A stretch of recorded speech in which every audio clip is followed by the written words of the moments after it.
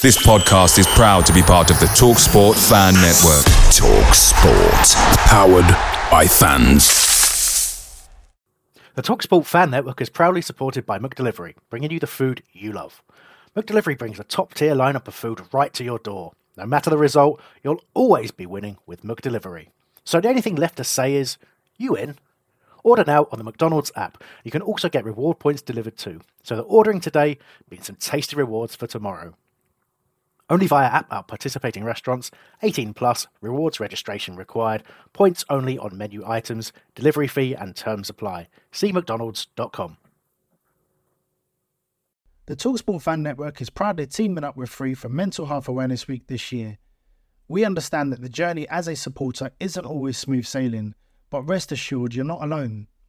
There's a vast network of fellow fans who share your passion and may be experiencing similar challenges. Honesty is key in any relationship. If your friend asks you how you are feeling, tell them honestly. If you're going through a difficult time, let them know. Opening up about how you are feeling can really make a difference. After all, they are your mates for a reason. Let's all take a moment to talk more than football.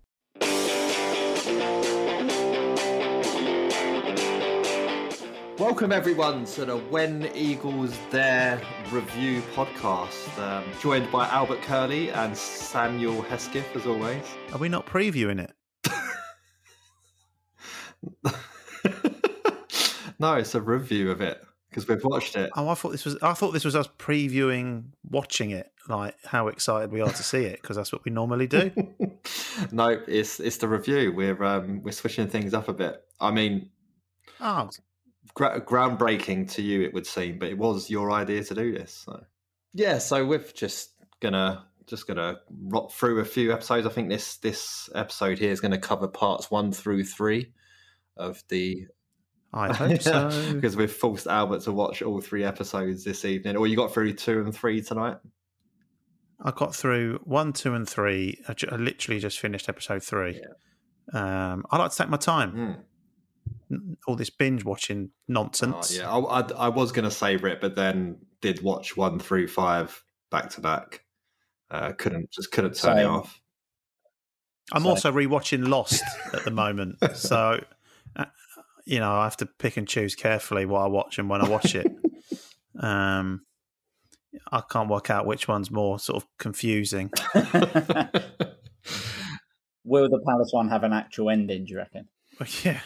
Yeah, a polar bear turned up at one point, but again, I'm such a roller coaster. That could have been the Crystal Palace one. It could have been outside the Sainsbury's. Who knows? Well, Lost is a good way to start, I guess, because that's where Palace were as a club when the documentary gets off to a start.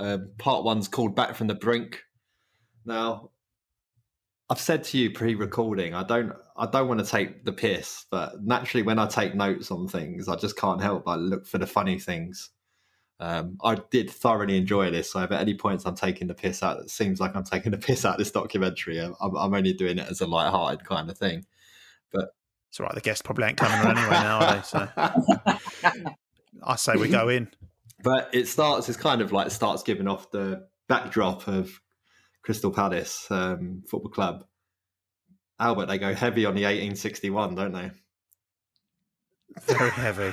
And since then, it's all got a bit quiet. Hesketh, like we've binned off the 1861. Do you think this was the final cut was done before? Yeah, I mean, I remember us talking about the 1861 on here, and we're all saying like none of us are having it. Do we actually think the club are having it, or is it just I don't think the club are having it. They've dropped it like a hot potato. But it made it into that credit sequence. But did amuse me. So you just start with backdrop, and then it then opens the proper documentary. Then opens with Steve Parish in like super slow mo, walking down the road, and I thought it was Celebrity MasterChef. Well, my eyes were immediately drawn to the street he was walking down, and it was called Beak Street. And if you're on Twitter enough, you know that that's a social media nickname for Steve Parish. So, So that's what I mean. I don't mean to be taking the piss out of it, but it's just how my brain works. And that wraps up episode 1. Let's quickly go on to episodes 2 and 3 and get the fuck out of here. But then obviously it starts heavy on the 2010 admin and really on the protest, the Bank Holiday Monday one, which took place at Selhurst Park Stadium, and then the following day, which took place outside Lloyd's. Either of you two make this? I don't. For me, I was working back then, and I was stuck at work. I met frantically on the Tuesday doing everything I could, from sending out emails, getting people to sign things, and all sorts of stuff. But it's one of my biggest regrets as a Palace fan that I didn't just get up and walk out the building, to be honest. Hesketh, were you there? I was in America at the time. I was visiting some friends in Minnesota, and I remember, like you, I really wanted to have been there, but I remember because of the time difference going to sleep, and I was like, I hope when I wake up, like, Palace are all right. You know, I hope I don't wake up and they say liquidated or something. Stay out there and be a Minnesota Wild fan forever. Yeah, exactly.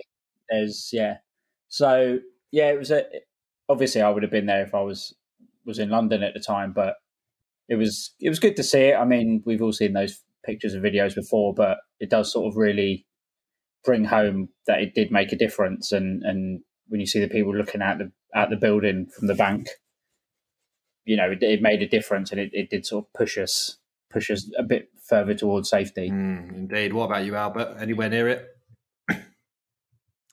I was in Leicester interviewing an Iggy Pop lookalike, but that's another story for another time.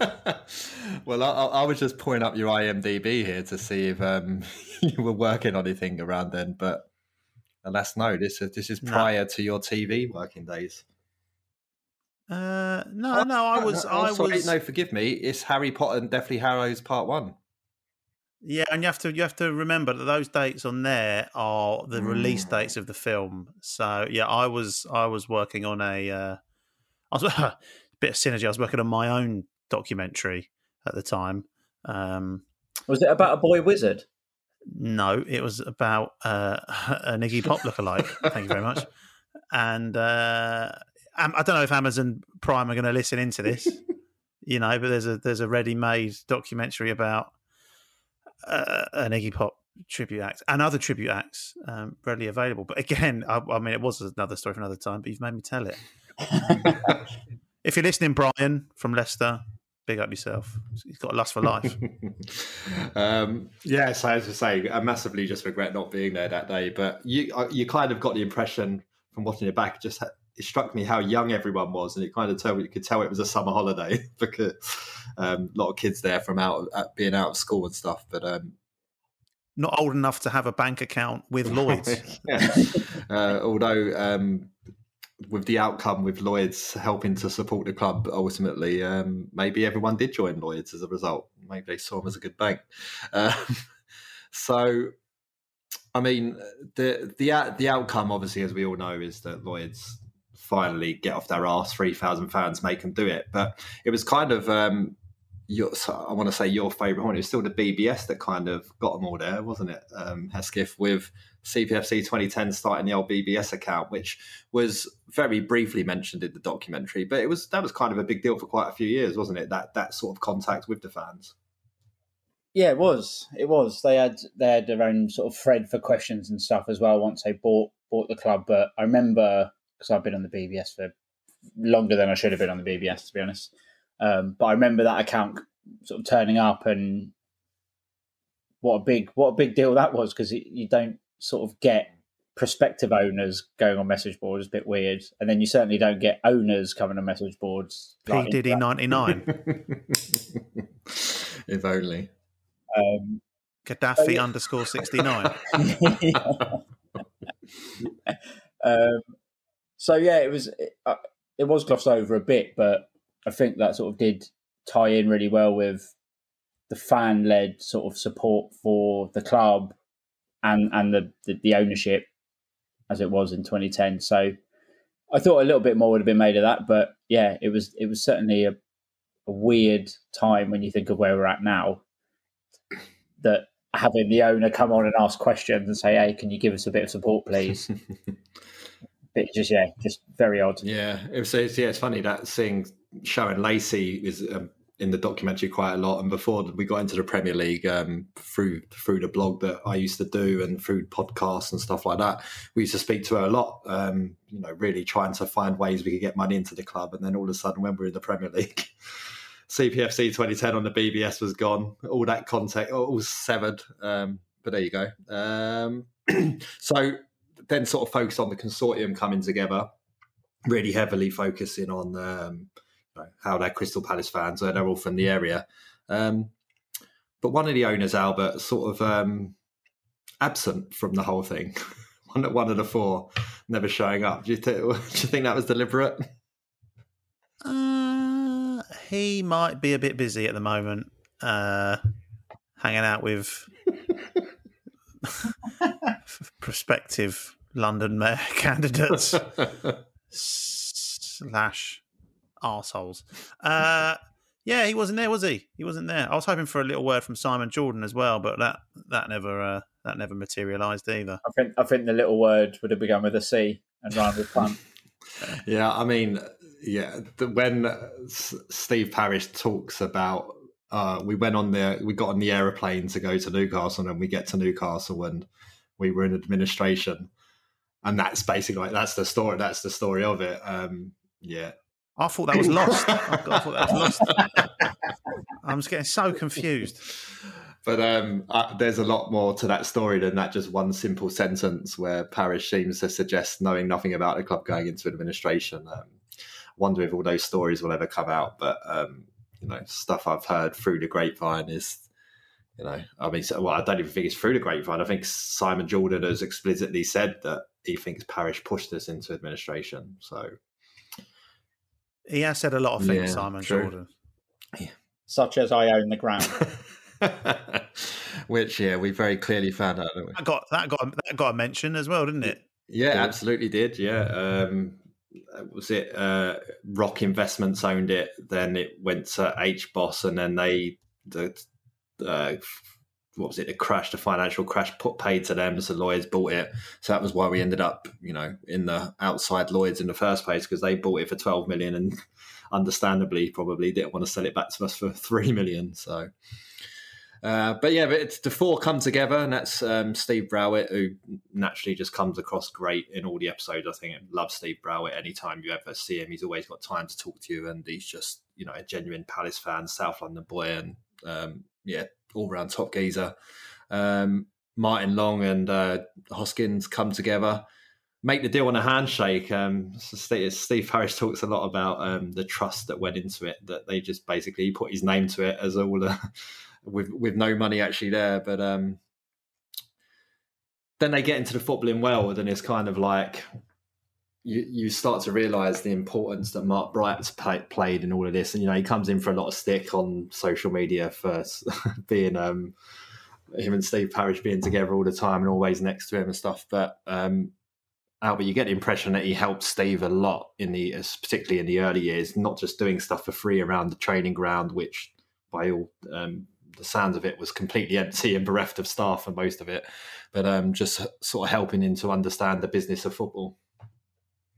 Yeah, absolutely, and it was stuff like that the four guys that come in, and Parish particularly, are certainly experts in their field, and that's how they've got the money to then step up and save the football club.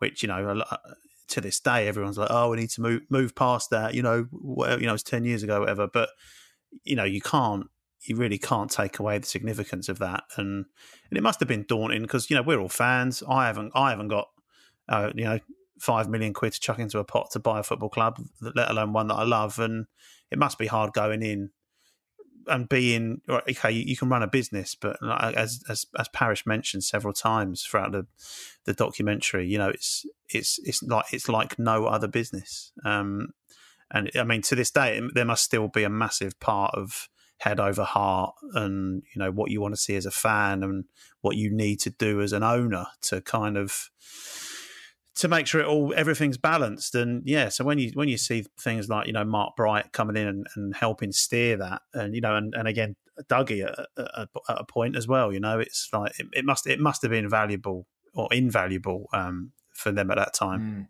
Mate, if you stopped building wings on your house, you might be able to afford to $5 million. It sort of then brushes over George Burley coming in and not lasting very long, and they kind of draw the correlation between Jason Puncheon scoring a hat-trick for Mill against us, and kind of play it off as him playing an important role before he ever got to the club. But what I found amusing about it was Steve Browett reliving it and just saying, in the director's box, I glanced to my left and Steve Parish was just scribbling away, and he was like, oh, I guess we're getting a new manager. And he's still like, he felt like, even though he owned the club, it kind of, you got the impression that he was like a fan that was finding out something before everyone else, and he was absolutely buzzing. He was finding it out. But then you get quite interesting inside that Eddie Howe was actually in the building, which I knew we'd obviously spoke to him, but the fact that he was actually at the training ground, and what's his name? Is it Scott Guyett, isn't it? Okay. Yeah, he's obviously knows Eddie Howe personally from their time at Bournemouth together. He's saying Eddie Howe pokes his head around the door, and we just look at each other like, "Oh, what are you doing here?" And he's like, "Oh shit, I didn't know you were here," kind of scenario. But he kind of, Parish sort of misremembers a bit by saying, I woke up the next day and he'd joined Burnley, which is not quite how it happened. If you remember that thoroughfare outside Burnley's ground, Eddie Howe came out and actually did an address to the press saying that I'm staying at Bournemouth. I've decided to stay at Bournemouth and I won't be going to Palace. And then it was about 3 weeks later was when he ended up at Burnley. But then you hear you get a lot, Albert, from Dougie Freedman about how he went and really, really fought for the job, really, and put his case on the line why he feels like he should have the job, and ultimately that's why he ended up getting it. Yeah, and I think we touched on it when we spoke to Dougie. Christ, how long ago was that? I know 16, I think it was. Yeah. Jesus, and again, like.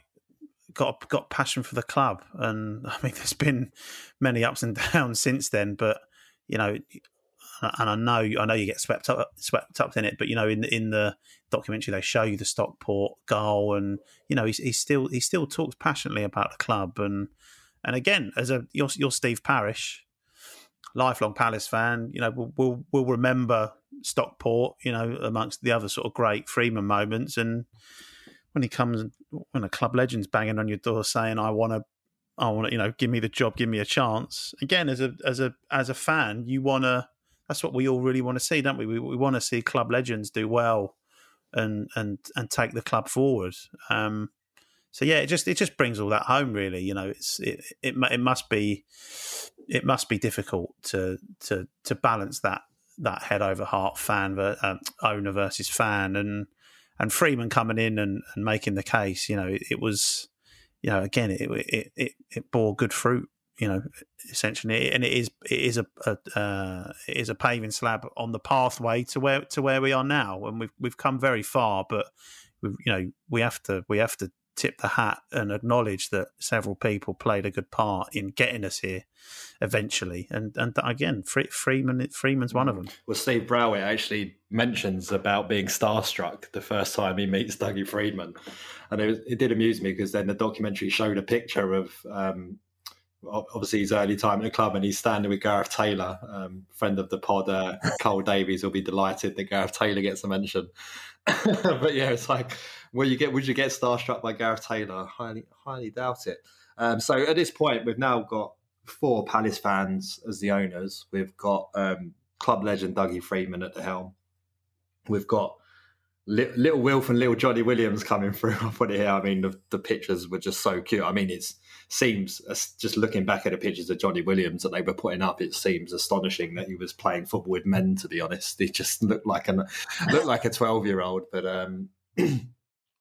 no, he kept breaking. I did have a chuckle. 35. It took him 35 minutes to use the phrase catchment area, Hesketh. I was very amused. I was surprised it took that long, to be honest. But yeah, so then you talk about just surviving the end of that season, go into 11-12, and again it's kind of brushed over here. They talk about Parr, KG, and Garvin coming in, Jednak and Murray, and his first time Mealy and Murray are introduced to the pod. Now, Hesketh, I don't know if it's just me, but when Mile came on with that resplendent beard and nice haircut and that very lush-looking white shirt, it was tasty, wasn't he? A straight man. I think we all looked at him in the same way, didn't we? It is not just you, I can tell you that. The collective intake of breath in my household when we were watching it, from both me and Vanessa, was, talk about synergy. It is. I mean, obviously we remember how great he was and how much we love him, but when you see him like that, same with Murray as well. Like when they first appear on screen, you're just like, oh God, I love him. When Jules turns up in some back garden or whatever he is, you're just like, oh, I love Jules. Then you see Jedi, oh, I love Jedi. It's just, it was a great. Even if Jedi hadn't said anything, just striding to his seat and sitting down, that's enough, mate. That's all you need to do for now. Mate, after 5 years of marriage, I'm glad you and Vanessa are collectively gasping together still. One thing, Albert, that I did get is from Murray was Dougie kind of negged him into joining the club. We talked about him going to watch him at Dagenham Redbridge and tells him you weren't really that good today, but you grabbed the goal and that's what I want you to come to Palace to do. You're a bit of a non-league player still, but you can come and learn at Palace. You slapdash at your accountancy, but again, I'm sure Freeman talked about that in our interview. You know, he sort of, he said how he kind of put him down and almost like threw the gauntlet down and was like, you know, you come here to prove yourself, and shrewd signing. But I have to say, like I'm fully on board with the Mile sentiment that you two have expressed. I feel that I might be at the back of the line. What an image! But it's only when you go back and you see like pictures and footage of Mile when he didn't have the beard. I know a beard obviously transforms someone's face, Terence. Hesketh, you as well. But I've never seen someone look so completely different with and without the beard. Like he's not. I got no flutters looking at him in the old pictures. It's like it's too complete. It's like a fine wine. I think it might have more been Alan Lee rearranging his face up at Huddersfield. Yeah, and that's where the documentary moves next into the 12-13 season at the start, and introduced Peter Ramage joins the cast at this moment. A very cagey Peter Ramage doesn't uncross his arms for the entire thing up to episode 3. I don't know if he loosens up in 4 and 5, but friend of the show, Peter Ramage. Spoil it, mate. Obviously not as comfortable as he is talking to this show. He looked very guarded for all of it. Rumours has it that he's crossing his arms as he speaks to FYP right now. So fucking turncoat. We get introduced to Joel Ward for the first time as well. Never really realised how close he was to coming to Leeds. You know, talk about a sliding doors moment with Leeds deciding we'll get it all done in a couple of weeks, and he goes for the surety over the potential of a deal might be being there in a couple of weeks. And then it's the start of the 12-13 season where it doesn't quite get off to what we expected. Lose the first 2 games. Horrible defeat at Bristol City. We know all about those, Albert. Talking of car journeys back from Bristol. So then we have the infamous car park exchange where you've got Freedman. Freedman's not there. Sorry, it's Parish, Brighty, Neil Ashton, the journalist. A couple of the other owners discussing about where things are going and how things have gone badly. And you kind of get the, Steve Parish talks about maybe I said no too much in the summer and so on. And again, it's Mark Bright plays a massively key moment here in the history of Crystal Palace Football Club by sitting in the car with Parish on the way home and sort of saying, you know what, I'm liking what I'm seeing. But there are some holes in the squad. And if we fill those holes, I feel like there's a good side there. And I think it sort of made Parish realise that, it's done some self-reflecting and realise, actually, maybe it's me here. So they get into a meeting, which was a tense one by all means, but Freeman ends up coming out with who does he come out? He comes out with 4 players, and he comes out with Andre Moritz. He comes out with Danny Gabidon. Comes out with help me out with the other ones. I was saving Balassi for last. Yannick Balassi and Damien Delaney, which we needed a centre back. We got two with Paddy McCarthy getting injured. It was clear we needed someone a bit more creative in the middle of the park, and we needed someone to complement Zaha. And that's when we basically move into part 2 of the documentary now, and it's titled Dougie's Team. And Hesketh Balassi comes on the screen, and it's just immediately infectious with his smile, and he's just general persona. Yeah, it's always good to hear Yala talk. And like you said, smiling. Don't know if I prefer him rapping to speaking, but I like there was a bit where he said, once he heard of the interest, he said to his agent, "I don't care about finances. You get me there, and I'll prove to them, I'll show them what I can do." Which is, a great attitude to have. And coming in and getting an assist about 30 seconds into your debut is a pretty good way of sort of stepping up the scene, But one thing that I did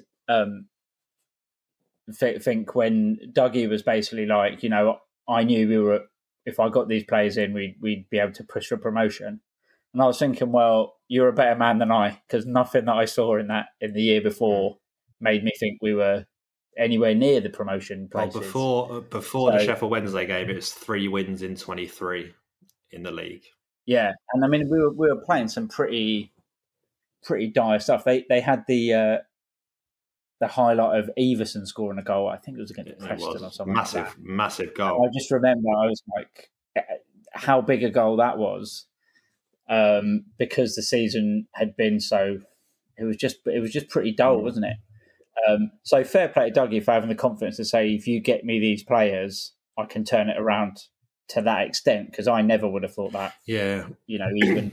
No, definitely, it was a big struggle. But Balassi not caring about finances seems like Bristol City didn't either, Albert. I think it was in total we ended up paying circa 125 grand for him. It's mental. What a signing! Yeah, and off the back of like getting turned over by him as well. Like Freeman says, he goes into the office and he said they almost felt sorry for him and knocked a bit off. It's like, well, that's more for them, It was a great sign for us. And yeah, I mean, Hesketh said it, like just watching Balassi talk about his time at Palace. It really, I mean, there's a lot of them that you watch those interviews and your sort of heart swells a little bit. And I mean the heart, unlike you boys watching Melee.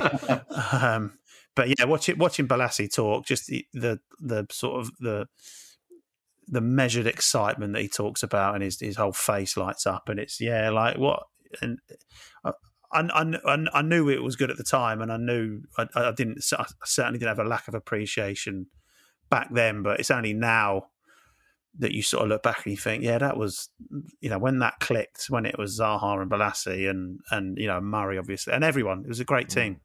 But when that clicked, what a joy, what an absolute joy to witness that. I just felt like it was a shame they didn't have Balassi and Zaha in the same room as well, because I think that could have been great. I thought something that could happen in the future. Definitely, you could get them talking about our time at Palace together. Would be brilliant. I think they did something similar with Wright and Bright a few years back. Don't know, on the centenary DVD. Yeah, that's right.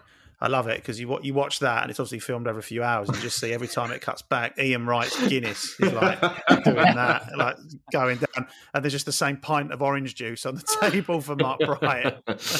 Yeah, you just get some great funny quotes happening here now. You get Ramage talking about Balassi turning up and started doing trits and nutmegs, and Zaha's doing the same. And he's like, just talking about, I just want to kick him on 2 foot him. I'm sure Dougie would have been delighted if they did that. Some fantastic footage as well of it.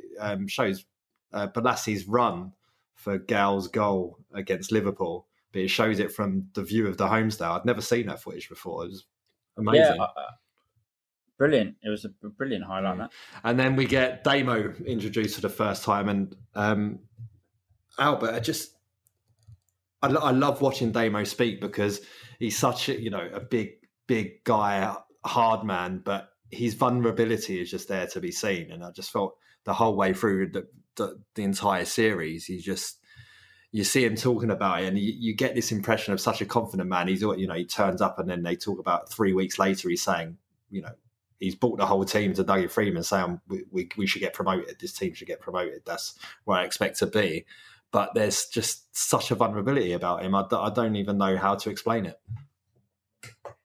Yeah, it's weird because there was skipping forward in documentary terms, there's the famous clip of, him and Ramage after the playoff final where he seems to be almost in distress at the fact that we've gone up. So there's always been a bit of vulnerability there, and we know we've seen him. We've seen him like lose his head in football games, and he clearly wears his heart on his sleeve, and again the way he celebrates goals, the way he, another standout moment.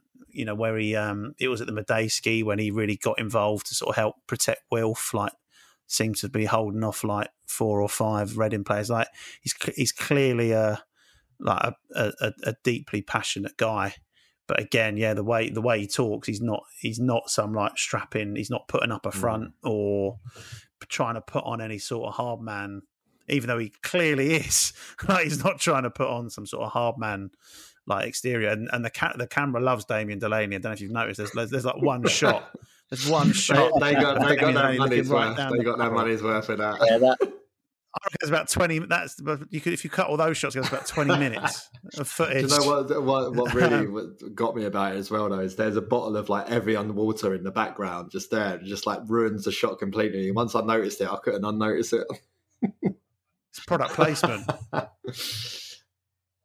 That's the thing with Damo as well. It's like, like you say, he when he came to Palace, he was at such a low ebb. We all know that he was thinking about like packing it in and going to America. And he said, I was just going to come for 3 months because that's what I was offered, and that would be that. When we were watching it, Vanessa was like, it's weird to think that he went from that when he first came in to the guy who was basically like mugging off Diego Costa, left, right and centre at Stamford Bridge. But the one thing that I really did like with Damo was when he talked about that game against Sheffield Wednesday that we won. And he said, when he came into the club, even though it was the day before the game, there was a really good vibe, and that sort of helped to make his decision. And after the game, he went into the change room and everyone was going absolutely crazy. And he said it was like we'd won the Champions League, but we'd won a game of football. And he was like, it had been ages since I won a game of football. It was ages since Palace had won a game of football. And it just like everything came together, and I realised what a great set of players, what a great team we had here. And that seems to carry on throughout the season, doesn't it? That sort of narrative of what a great, it might be a band of misfits, but they come together to such a good level that it pushes them through even the hard times, which we'll come on to speak about. Yeah, so you've already said the word, Albert. Clicked is what they all start saying. It comes out of about 5 of their mouths, I think. So it all just clicked after that Sheffield Wednesday game, and then we get into this unbelievable run, unbeaten run. KG's volley at Charlton, like seeing all the players expressing their disbelief that I think Rambo calls it a ridiculous volley. Zaha's waxing lyrical about it as well. We come back from 2-0 down against Cardiff at Selhurst to win 3-2 with a Glenn Murray hat-trick. A few weeks later, we repeat defeat at Selhurst, come back from 2-0 down against Burnley. I think I remember at the time, excuse me if someone goes and looks this up and my stats slightly off, but I think it was something like 40 years since we'd come back from 2-0 down at Selhurst to win a game. And then we did it twice in a couple of weeks. And it was just on both occasions in both games, we were 2-0 down, and it just didn't feel like we were out of the game. It just both times it was like, we're going to come back and win this. And then, we went and got a brilliant result at Bolton. And then Albert, the Wolves away one is always one that stands out where, Damien Delaney slipped and let Ebanks Blake in to put them 1-0 up. And once again, it was just the character in the team. You know, Damo was immediately picked up and like pulled to his feet, and everyone was supporting him. And then Zaha just goes and scores those 2 ridiculous goals down the other end and continues to run. Away days are great, but there's nothing quite like playing at home. The same goes for McDonald's. Maximise your home ground advantage with McDelivery. You in? Order now on the McDonald's app. At participating restaurants, 18 plus, serving times, delivery fee and terms apply. See mcdonalds.com. The TalkSport Fan Network is proudly teaming up with Free for Mental Health Awareness Week this year. As football fans, we often pride ourselves on knowing everything, from which substitution can turn the game around to the quickest route home to beat the crowds. However, when it comes to discussing feelings with our friends, we might not always feel as confident. That's why we're here to equip you with the right tools so you can reach out to those who can help. If your mates are struggling, let them know that the Samaritans are free to call on 116 123. That's 116 123. They are there to listen without judgment or pressure, 24/7, 365 days of the year. Let's all take a moment to talk more than football.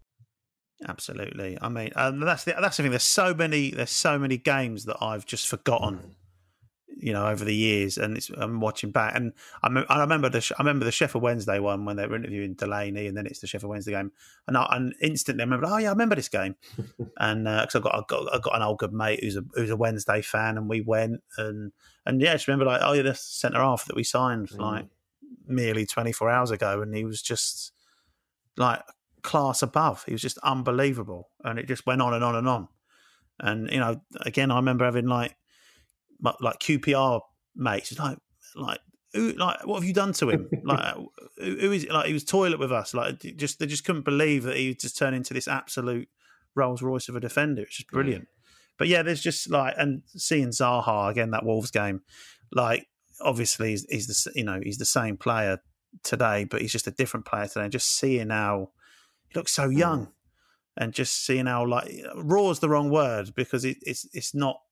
He's not raw because he's still trying to do the same stuff that he does now, you know, and albeit probably a tiny bit quicker. But just seeing that again, it's just so nice to see it, because there's so many moments that you sort of forget, and it's we were quite good back then, weren't we? Yeah, like, I think as well with Wilf, it's because we'd been not great for a little while beforehand, and he sort of burst on the scene and was still like a new excitement for us, and he did, and his thing was taking players on, wasn't it? That's what he was good at. And especially in the Championship, he'd get past 3 or 4 players quite easy. It was so exciting, and then Yallo coming in and doing basically the same thing on the other side.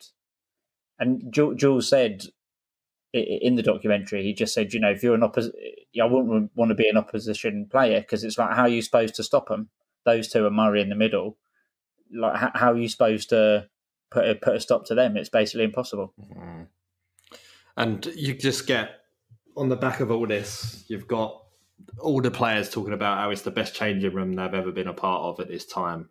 And it just seems even more ludicrous that we get to this point now that Bolton come in and, well, we all know what happens then. Dougie Freeman decides to go up north.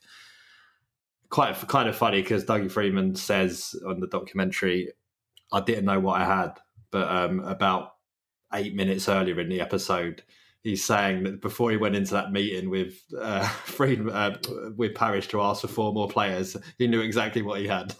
But yeah, didn't know what he had. And Steve Parish is there saying maybe looking back he could have done more, and it kind of just feels like it's just a massive breakdown in communication, really. And before Parish even, I think he refers to it as a runaway train. And it's just all over, and then fans end up saying, falling on 2 sides. It's either Parish's fault or it's Freeman's fault. But just watching back this, just in the context of the documentary, Albert, it just seems even more ludicrous that he left. I know living it at the time and everything felt great, and I think Parish says it brilliantly when he says, everyone wants you to succeed, Dougie. Like, you've got everything here that you could want. The way they frame it in the documentary just really captures how ludicrous it was.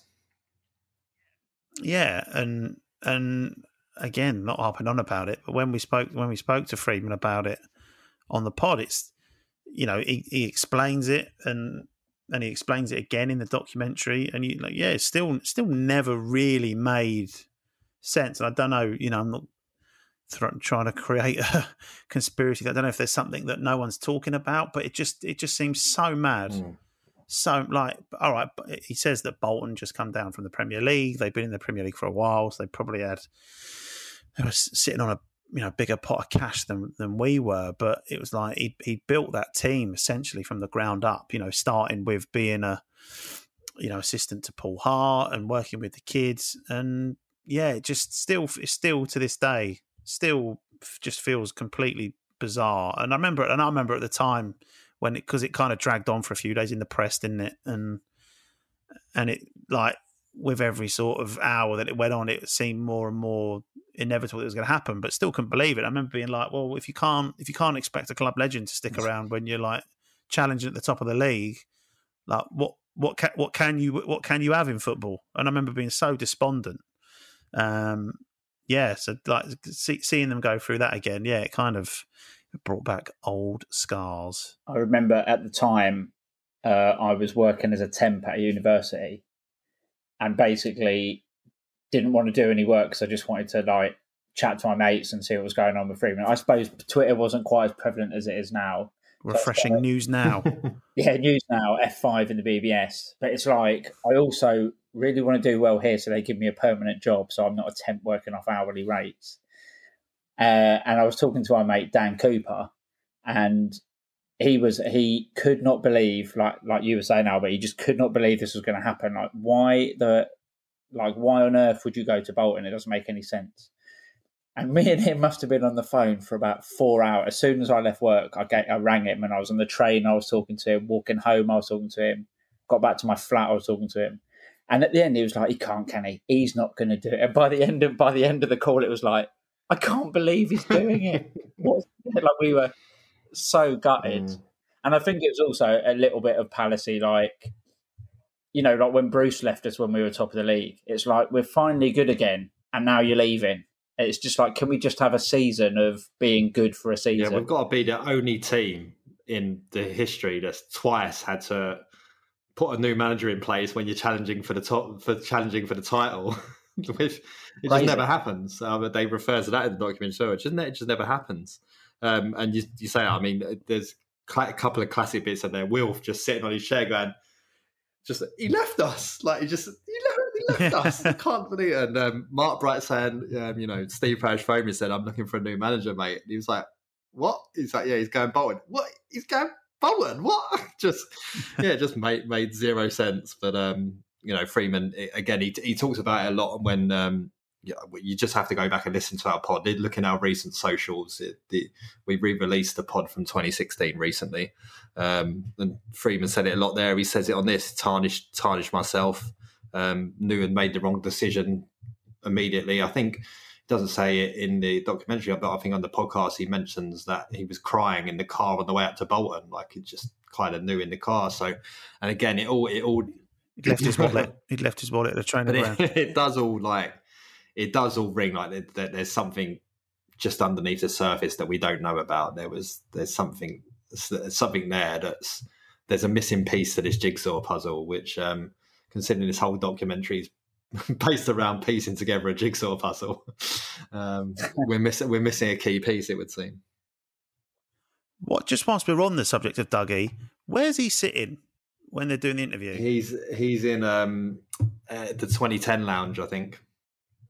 But he's not on a chair. He's like all the chairs have been cleared away, and he's had to perch on a step. I think he's sitting on the arm of a bench. So there is a bench under his feet. So you see it really early in episode 1. You see his legs up on a bench, like a cushioned bench, and he's sitting on the arm of it. God knows why. I reckon it's pennant. Right? You can have you sitting in a chair, mate, if you want. Everyone else is doing it. No, I deserve this. I'm going to kneel on the corner of a bench.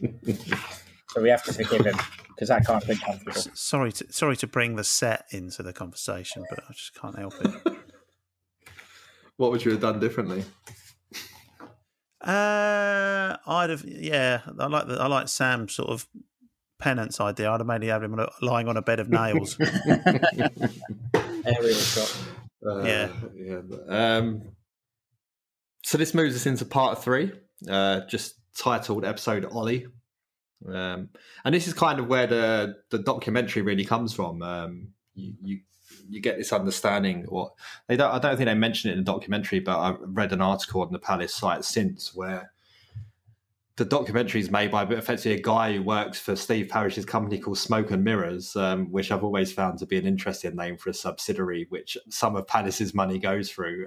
Seems very, very shady. But yeah, he works there. He, approaches Steve Parish and says, "Look, can I come and do a one-off interview with you? We want to make a sports, a sports interview, effectively."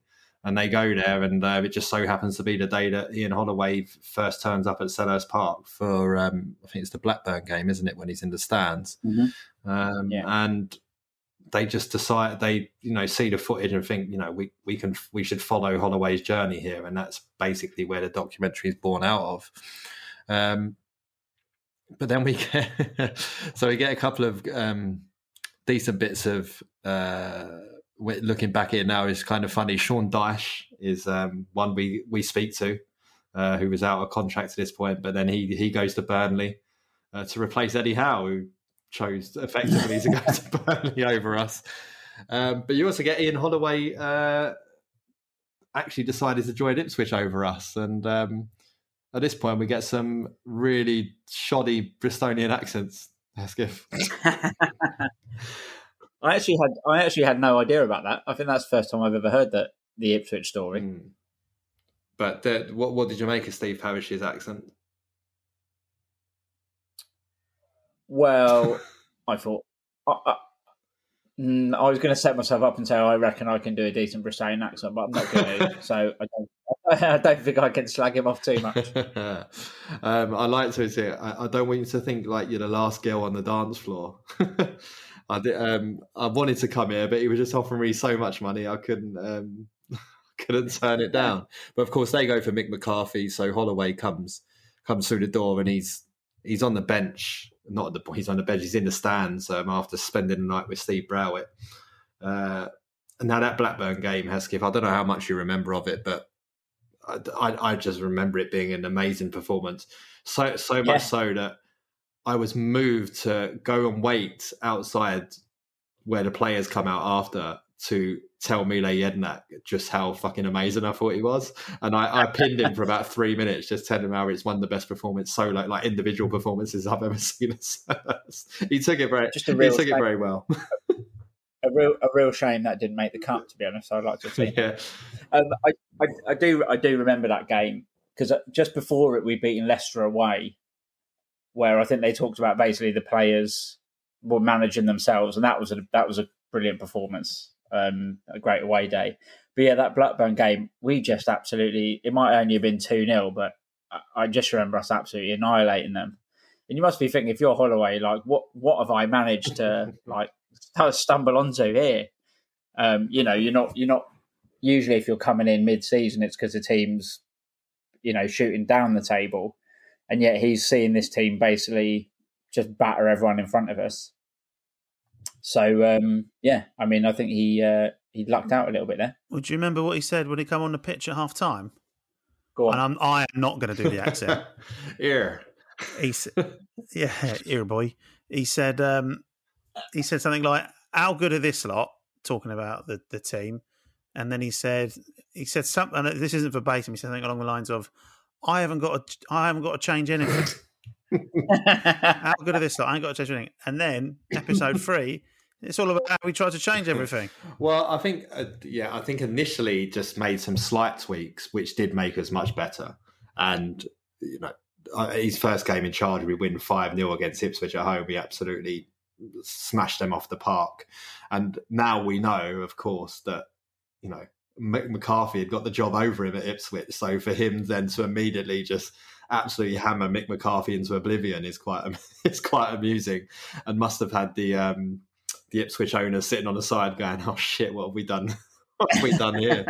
In another world, they end up with Holloway and we end up with Mick McCarthy somehow, I guess. But there you go.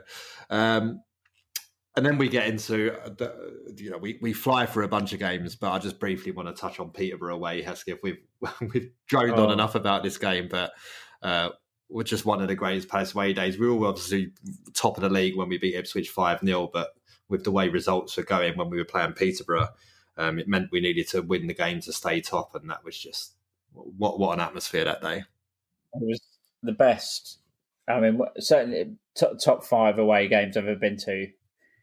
You wouldn't think it Peterborough away, but like being on the terrace, getting 2 late goals, both good goals as well. But I just remember the KG one where Wilf's obviously sprinting out from their corner, and you just see KG thundering down the pitch, like absolutely hammering it down the pitch.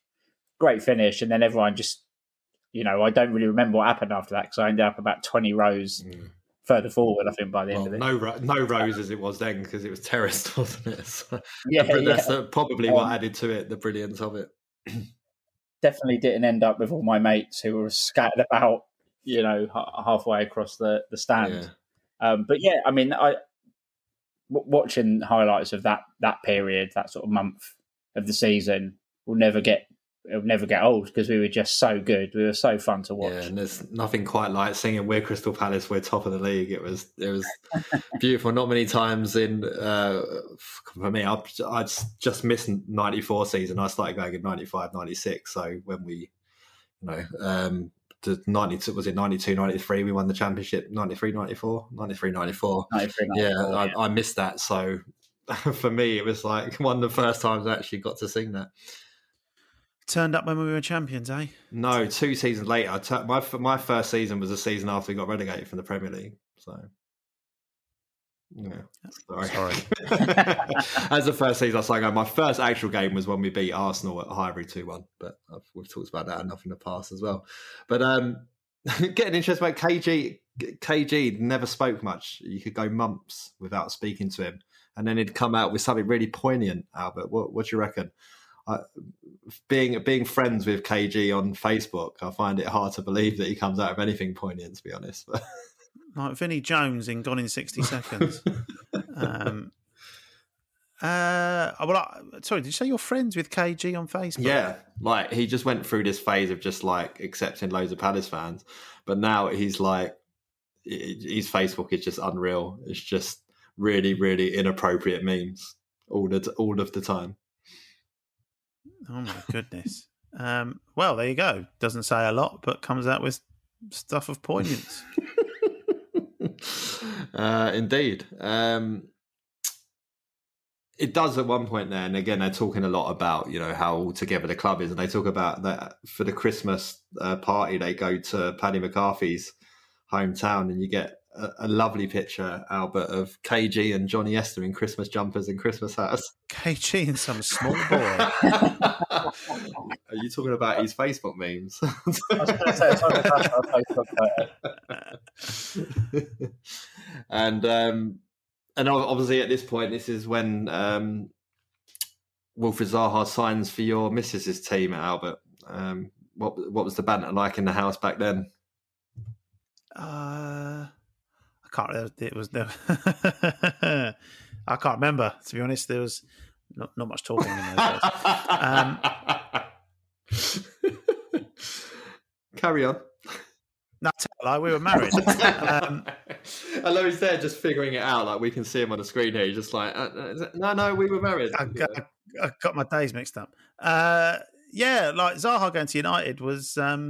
It was bittersweet. Again, they say it in the documentary, when I think it's Browett, he says when Alex Ferguson / Man United come in and want one of your, one of your standout players at the time, you have to manage it, and you don't, and at the same time you don't want to deny him the chance. And again, just talk about Wilf in general, he still comes in for a lot of unwarranted stick these days, and people question his attitude, his whatever. But the way he talks about the club, and he says it was my idea that I wanted to stay, and finish the season because we'd started something and it felt good, and it would have been great for the area. And it's you forget he literally grew up 3 or 4 roads away from the ground, which they referred to in an earlier episode. For him, and again, still at a young age, to sort of have that sort of responsibility and not just be like, see you later, I'm going to United, all the best sort of thing. Like, just goes to show again, another Palace man through and through. No matter what happens, no matter if he ever leaves, just to hear him talk passionately about the club is heartwarming. And at the time it was. I don't think anybody begrudge him the move. I didn't. Certainly when we got to keep him for the 6 months. It's weird. It feels weird saying it, but it's a shame it didn't work out better for him, because it's great for us. Don't get me wrong, but if the Ferguson retirement is a year later, maybe, or 18 months later, and he gets to develop more under Sir Alex Ferguson, he might have hit closer to Ronaldo levels. You never know. Huge. I've said it a few times. There's sliding doors moments all over the place, aren't there? Here, we then get Kevin Phillips come through the door. Just ravishing haircut. I could like. Well, the smashing new I mean, has he gone to Turkey, or is that just he's always just had the hair? He just didn't grow it. It was. But yeah, and then scores a cracking goal at Watford. We have a slight blip where over the Christmas period we don't really pick up we get some poor results. I think we lose at Cardiff, but we come back for 2-0 down at Watford with Kevin Phillips scoring an absolutely astonishing finish at the back post. That was it. That was a really good away day as well. That one. And then we get back into a really good run of results in the early part of the new year, and particularly the Middles were a win at home. I think we beat them 4-1 at home. Zaha was just outstanding that day. Glenn Murray scoring from 25 yards of his left peg. Hull at home, just really, putting away teams that are challenging at the top of the division, like scoring 4 past them, just became a feature. And then Glenn Murray nicks onto the 30 goals mark, but then it all goes horribly wrong, and it starts, Hesketh, with St Patrick's Day at Brighton. Oh, I was in the first row. This is his element. I've thrown this question to Hesketh because he really loved that day. Obviously, this is my favourite bit of the documentary. I was in the first row, and it was pouring with rain. I got absolutely drenched. We were pretty near the corner, so we were near the Brighton fans. It was just a miserable day all in. I want to see an Amazon Prime documentary about this specifically. Why was nobody following you with a camera? I know it would have. I think 99% would have been censored or bleeped. I remember being really pissed off on the train home because Holloway said, I can't remember what he said, but he said something that made me think he didn't take it as seriously. And obviously, we know how it turns out, so it's all water under the bridge. But yeah, I was really annoyed. It's not though, is it? It's not though.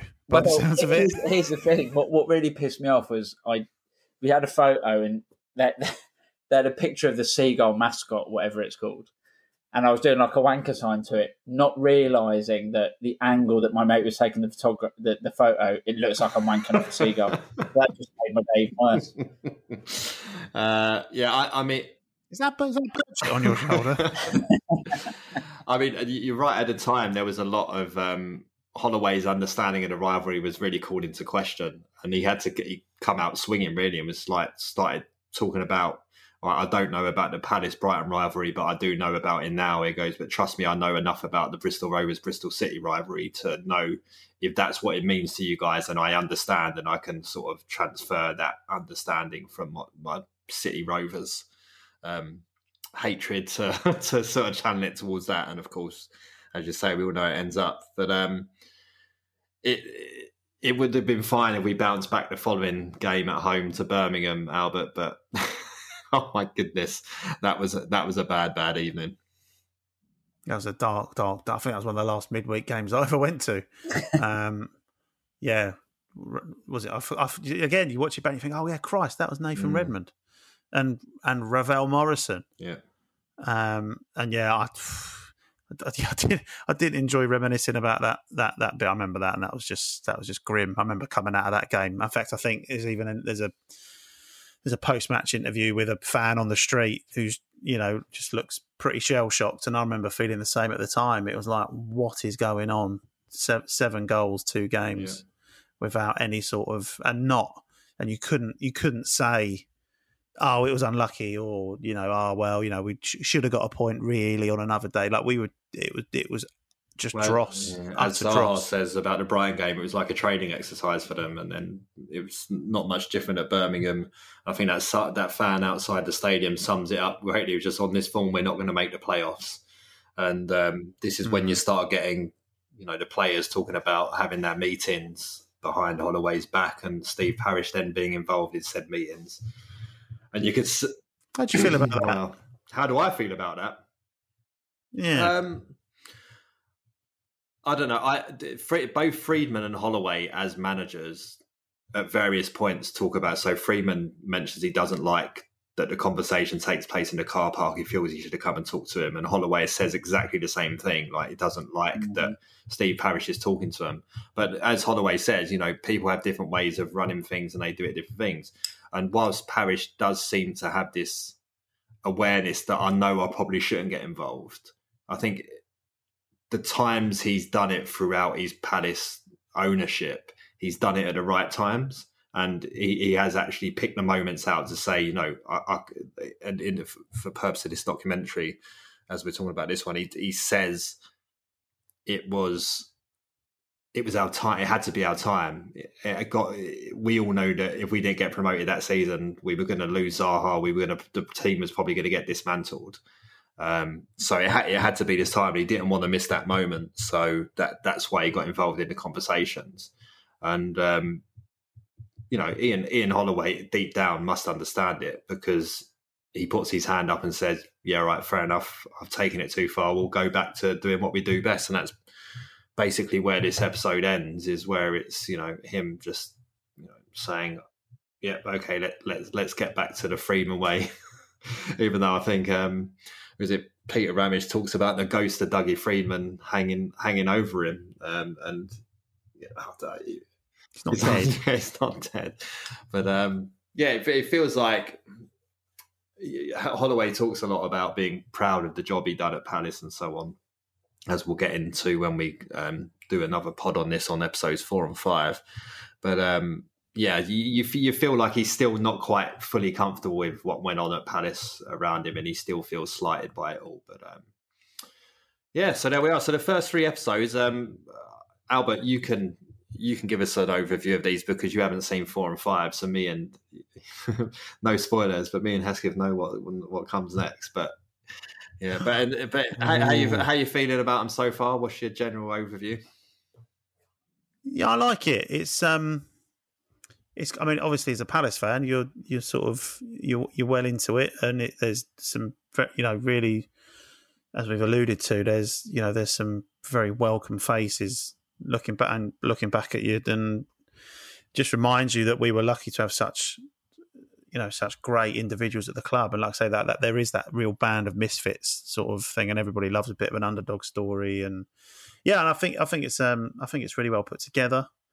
I really enjoyed it. I don't know if I'd enjoy it anyway near as much if I wasn't a Palace fan, but I guess that's kind of the point. It feels on a different level to the big glossy sort of Man City and Tottenham, prime series, which, the Spurs one's good, but the City one's just a big puff piece, for the club.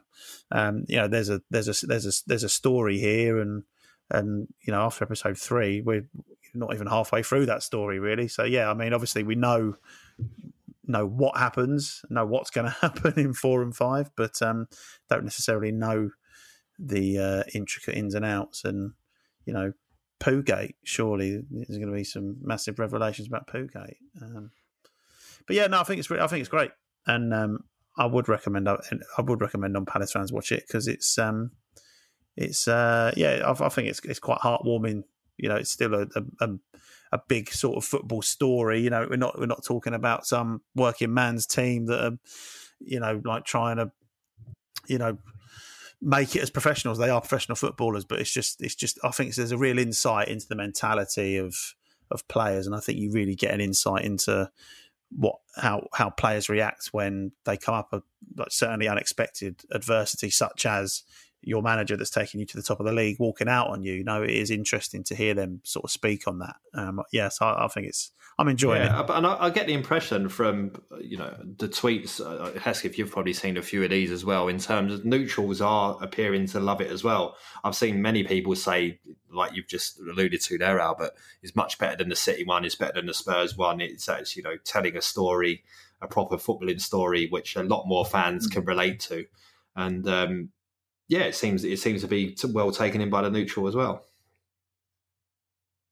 Yeah, I think, proper football fans will like stories about good team spirit and, getting the crowd behind the team and all working together and stuff. And obviously we're biased because we're Palace, but that was the thing that we loved the most about this team. Obviously the success was great and we did have some flair, but just the way they all sort of backed each other, which you could tell by watching them. Obviously it's great to hear them talk about it, but you could tell by watching them at the time that the camaraderie and the team spirit was so good. And I think that resonates with a lot of football fans, whether they're Palace or not. It's great to see fans from all over the place saying how much they enjoyed it, because I think it's a really worthy documentary of watching. Yeah. So next up, we're going to be talking episodes 4 and 5 in the next pod. Now, I don't know how I'm going to do this yet. We're either going to do episodes 4 and 5 and then another pod with a couple of special guests, or we'll do episodes 4 and 5 with a special guest. I don't know which way round it's going to be yet. Albert's looking at me like 2 more pods. But no, so I mean, I've already watched episode 4 3 times and I cried on every occasion. So Albert, you've got that to look forward to. It's just, if you've enjoyed episodes 1 through 3, 4 and 5 are just basically masterpieces in terms of what you'd want from Crystal Palace content. I'll have a box of tissues ready. Is that because Hesketh's got a seagull near him again? Right, so thanks for listening. Look out for part 2 of this, and if you haven't watched it yet, what you're doing, go to Amazon Prime. When Eagles There, which really annoyingly you have to search for. It's not just on any homepage anywhere, which is very frustrating. But yeah, When Eagles There on Amazon Prime, and we'll be back shortly with round 2.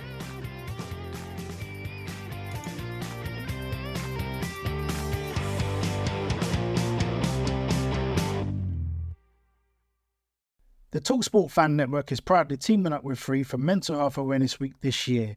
As football fans, we often pride ourselves on knowing everything, from which substitution can turn the game around to the quickest route home to beat the crowds. However, when it comes to discussing feelings with our friends, we might not always feel as confident. That's why we're here to equip you with the right tools so you can reach out to those who can help.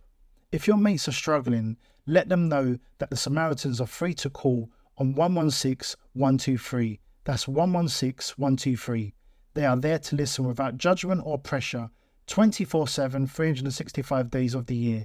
Let's all take a moment to talk more than football. It's the 90th minute. All your mates around. You've got your McNugget share boxes ready to go. Your mate's already got booked for double dipping, and you steal the last nugget, snatching all 3 points. Perfect. Order McDelivery now on the McDonald's app. You in? At participating restaurants, 18 plus, serving times, delivery fee, and terms apply. See mcdonalds.com. This podcast is proud to be part of the TalkSport Fan Network. TalkSport. Powered by fans.